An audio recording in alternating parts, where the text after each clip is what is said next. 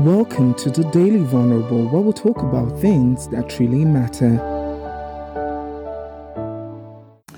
I change my mind often. Now let's say sometimes my team members get very frustrated. I say, let's do that. But to the public, they don't see that because that's the process of getting to better decisions. Public thinks it's every time when you launch, it looks like you were sure-footed, you knew what you were doing, everything is correct.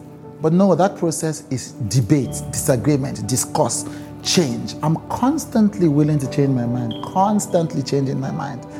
And that's because I learned a long time ago that you need to learn not to get married to your ideas. I think it's Stephen King, the author, that says to writers, kill your darlings, kill your darlings. Most times when people do not change their minds, it's because they are afraid. They're afraid, like, okay, if my first option was wrong, and I have to tell, that means that many things could be wrong. Well, that is the fact.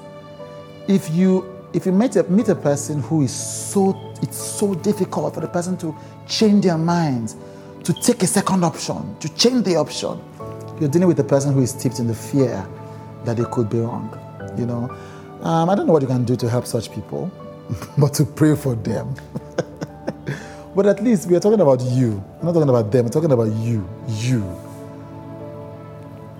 You want to be sure that fear is not making you choose the first idea, or fear is not making you refuse to admit when you've chosen the wrong idea.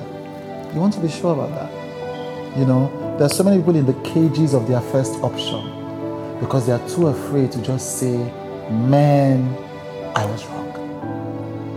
Well, who's going to suffer when you deny reality and it comes to bite you in the butt? Not me, you.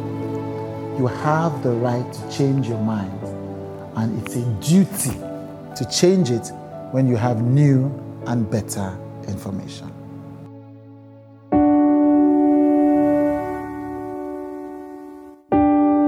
Thank you for listening to the Daily Vulnerable with Chude.